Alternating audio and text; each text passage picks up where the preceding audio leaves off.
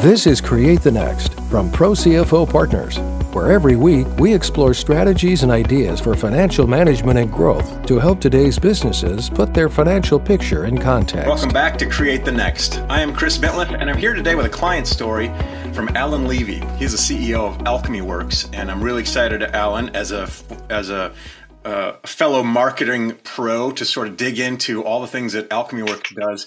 The website lays it out really great in an elegant, simple way. We help businesses send seriously good messages. So welcome. Introduce us a little bit to you. How long have you been with Alchemy Works? What about Alchemy Works is so interesting and unique among others in your station? And how do you enjoy yourself over there? Sure. First of all, Chris, thank you so much for having me here. I appreciate it and glad to be part of this. So I started a company called SellUp in 2007.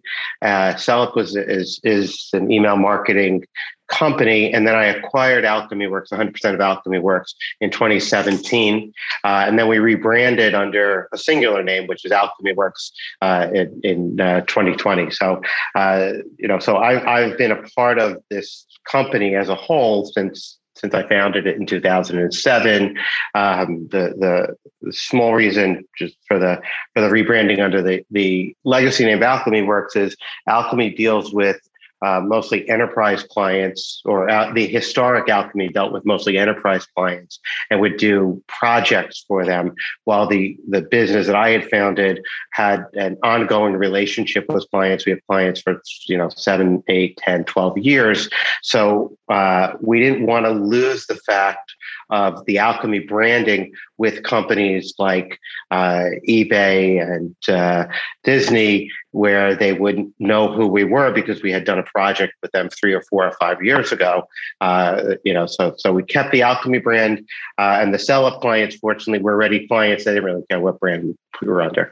The business itself is a marketing company. We focus on strategy and execution in email, SMS, push, and social. And we get in and understand is what the business is doing with email or with messaging as a whole, and identify what opportunities there are for them to do a better job. And so we've got about 125 clients right now, 125 brands that we work with. We have a little less than 100 people on our team worldwide. We're a worldwide company, predominantly U.S., but we have a decent sized team in the Philippines and an office in London, as well as Montreal. So we've got some coverage, and even in the U.S. we're spread out a little bit, mostly New York, but others. But in general, we're a marketing company, and my proudest piece about the company is that we have clients who have been with us, and a fair amount of clients have been with us for 8+ years. So once they get on board, we're just doing a good job of understanding their data and execution, and obviously pricing fairly, so it works. That's fantastic. Congratulations. It's no small thing to have retention for that long. 2007, take me all the way back there when you started, a lot has changed. There wasn't really SMS happening in 2007, certainly social. I think Twitter launched maybe a year or two before that. What from your perspective, as you sit, has been the most dramatic change from when you started the company, and maybe even like, hey, in 5 years, I wonder if this company will be doing this or that, to where you are now? What are the cataclysmic sort of major things that you think have really driven business transformation digitally in that space? I think one of the biggest business transformational changes had been the advent of the abandonment messaging or triggered messaging, whether it's just abandonment, cart browse, or even just a welcome flow. When I first started in 2007, most ESPs, email service providers, those are the companies that send out the email, right? We didn't offer cart browse abandon. You had to go to a third party to do cart and browse abandon, and even welcome messaging was clunky at best in an email service provider. So you would sometimes have to send out a message, an email that was just text driven. So I think that's probably from an email marketing technology, automation and targeting automation, right? On a response, I signed up, I get a different message. I have a brand, I visit a website, put something in my cart, I get a very specific message with that product and other products that are similar to it. Or I've browsed the website, and again, I see the products I looked at or the category I looked at. And so the ability to have personalization and targeting in automated messaging, and those now account for anywhere between 30 and 35% of a company's revenue. So you can imagine, if they didn't exist or pre them existing, that revenue was just gone. It didn't happen. There is another change. Obviously, the advent of mobile, or the change in mobile. The going from simplistic messaging, BlackBerry, and if you go back to the Palm products or the Trio products or things like that.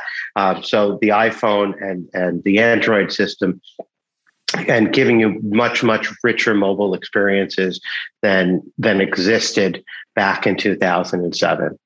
So I think the combination of that, much more convenient for consumers to shop on the phone, and make a quick purchase when they get an email, and obviously an SMS. That's been a big component. So I think those are the big changes that have happened. And then I know you asked for one, but I'm sorry, I'm taking it up all the time. I love it. There's the last change, especially for engagement, has been, I guess I kind of say this tongue in cheek, COVID or lockdown. People became much more comfortable because they had no choice in shopping digitally. And so there was a stat I was reading the other day, and I could be wrong on the stat, but it was somewhere around 30% of millennials will buy their food online, exclusively. And that just blew my mind. It's like that we've gone from a place where, almost all food shopping was done when you go to the grocery store, where you're going to be looking, if 30% of a group today is buying their food online, and that's that it could be 60, 70, 80% in 10 years from now. So it's and that's just not food, obviously. Everything else is just, e-commerce has just blown up in the last year. I love what you're sharing. One of the things that I agree with, and I speak a lot about, is that the power of email marketing and messaging is in its relevancy, and that personalization creates that relevancy. And everything that you've said, starting with the cart abandonment, which is if I buy something or I put something in my cart but I didn't buy it, I'll get a little nudge that says, hey, you're still interested in this? And even to the devices that we're using, used to be a much more clunky experience, as you pointed out, like with the old devices, and now they're so elegantly just a part of the fabric of our day. All of this connects to the human element, behavior, not technology, but just connecting with people. Do you feel like there's a disconnect in the understanding of enterprise customers or non-technologists? Obviously, you work with a lot of marketing firms and marketing teams, but is there a disconnect between the focus on this is a technology issue versus no, this is a communications issue. This is something where we're trying to nurture people's behaviors, not just invigorate them with gadgets and gizmos. What do you think about that juxtaposition? I love that question. So what typically happens is there's a cycle, right? So the cycle is new technology comes out. The new technology is going to cure all problems, solve everything. Everything is great. I don't need to work with any agencies. I don't even need people to write copy anymore. It's all going to be done magically through this new technology. And then the company adopts the technology, and the sellers of that technology, have convinced all these people to buy it, and it's not being used, or it's being used and it doesn't fulfill the dream. And, then the marketers like us get brought in. Can you take a look at this? Can you help? And say, yeah, there's a human element to everything, right? You can figure out what the best of 5 titles is, the best of 5 subject lines is through technology. I can rank a winner, and we have technology ourselves that we built out, subjectlinepro.com, to identify, the best subject line within. But we can't write that subject line for you. If there's something new or innovative that you want to come up with, maybe you were walking past a store or saw a gelato flavor that inspired you to put something in there into your subject line that's never been used before. Well, technology can't create something that's never been used before. It can only possibly measure it against others, and so that we get brought in. So that's a simple example, but basically, you need the combination when you're talking to human beings and you're looking for human reaction. You need the combination of human marketers to help understand the data and filter it and use the tools and move things along faster. So it's always going to be a combination of right brain, left brain together. That's a great illustration, and that's that kind of relationship focus. How do you feel like that extends in the modern discussion to digital privacy and the concerns that folks have about sharing contact information or email information? One reason is because they've been burned by that through whatever unethical marketing in the past or irrelevant marketing in the past. When we're seeing changes to what Apple's doing with the iPhone, what are your thoughts on the sort of future of privacy, or even the present of privacy, and how we can still be good communicators and stewards of the email address that we have so cherished in our hands, with that in mind for the consumer? Create the Next is brought to you by Pro CFO Partners, who believe every business deserves to work with an expert CFO to guide its success. Pro CFO Partners are expert financial officers networked across industries, verticals, specializations, and situations. Fulfilling the role of a part-time CFO with all-time commitment, Pro CFO Partners utilizes the innovative and exclusive FGC Financial Flywheel as a framework that creates momentum to drive your financial functions for sustainable success. Visit ProCFOPartners.com to explore how we can implement a systematic and scalable financial system to help you achieve your goal. ProCFOPartners.com. So,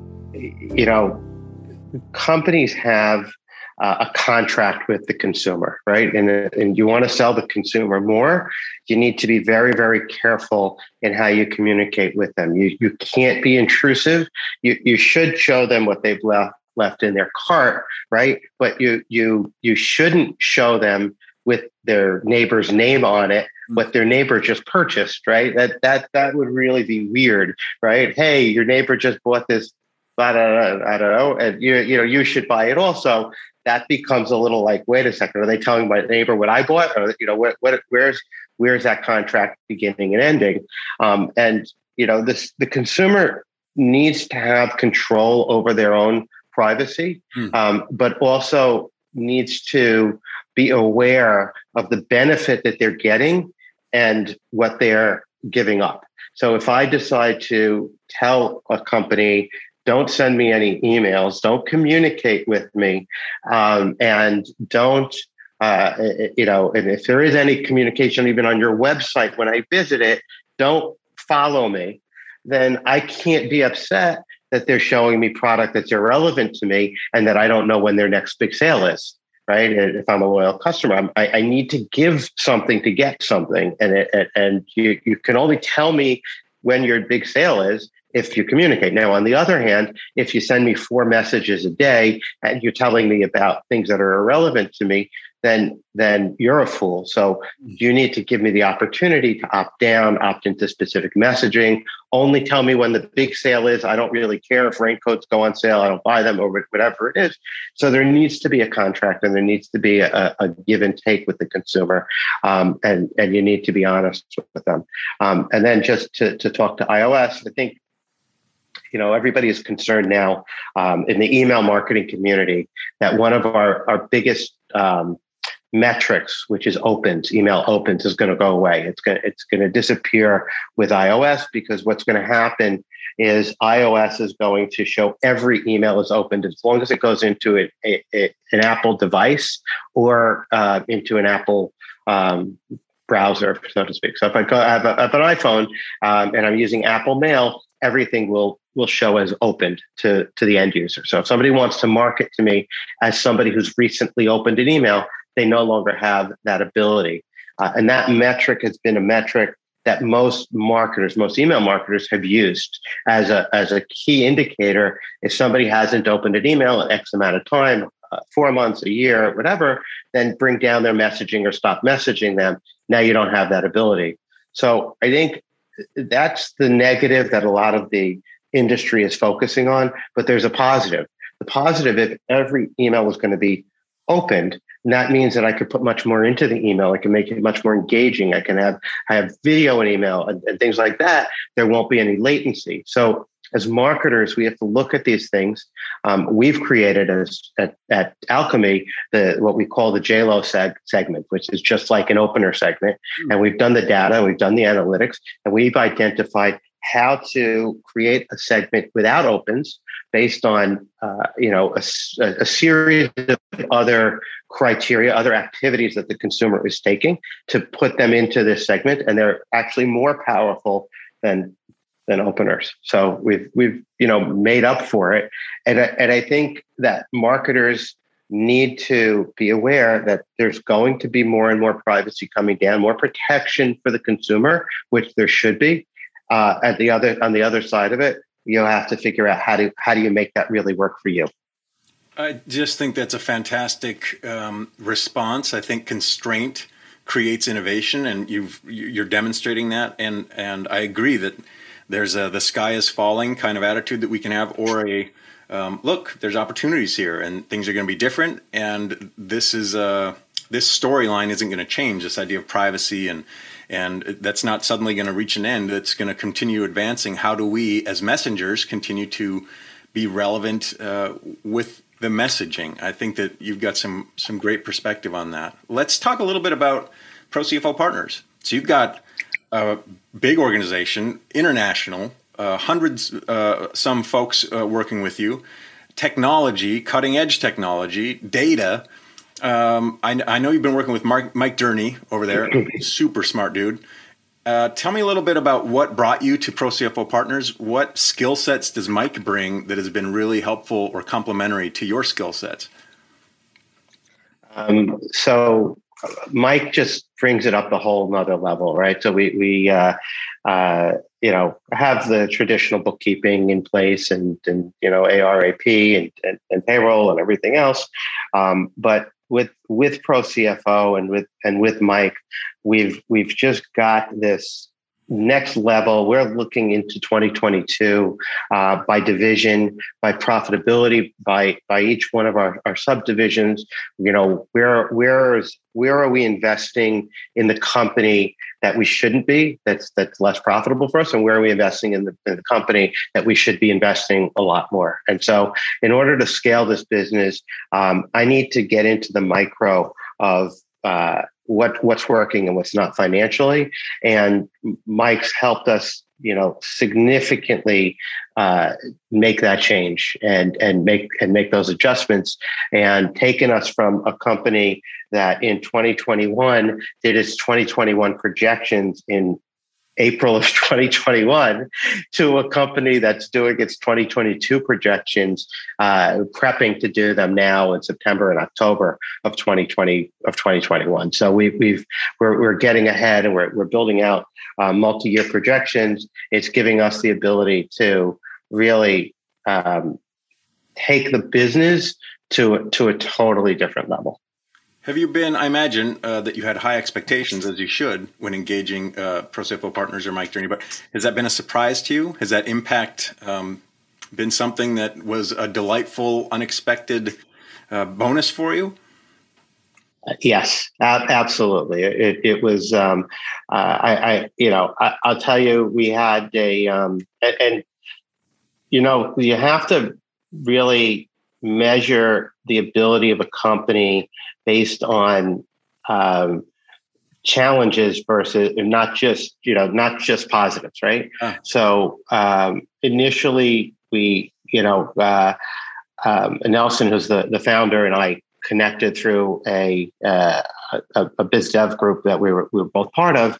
And when I learned about his organization, and we had somebody who he had put in initially who didn't really work out.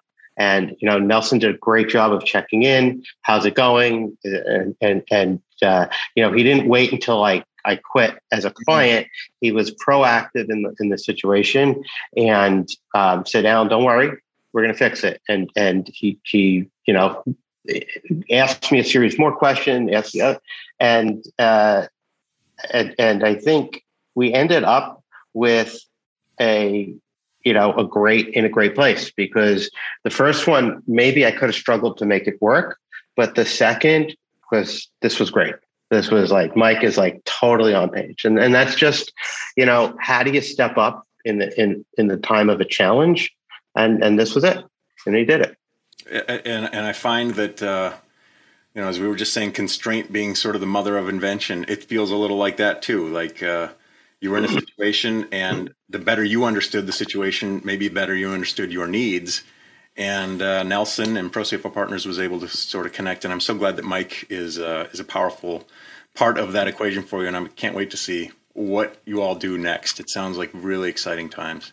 Alan Levy is the CEO of Alchemy Works. Alchemy Works, spelled with an X.com.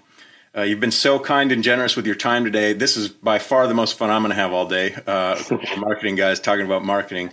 Really great stuff. I wish you all the best, and let's stay in touch. It's great to meet you. Sounds great, Chris. Thank you so much for taking your time. Really appreciate it. Thank you. Thanks for listening, and a special thanks to our subscribers. Consider becoming one today. Visit ProCFOPartners.com and learn how we can help you build a framework for financial management and growth.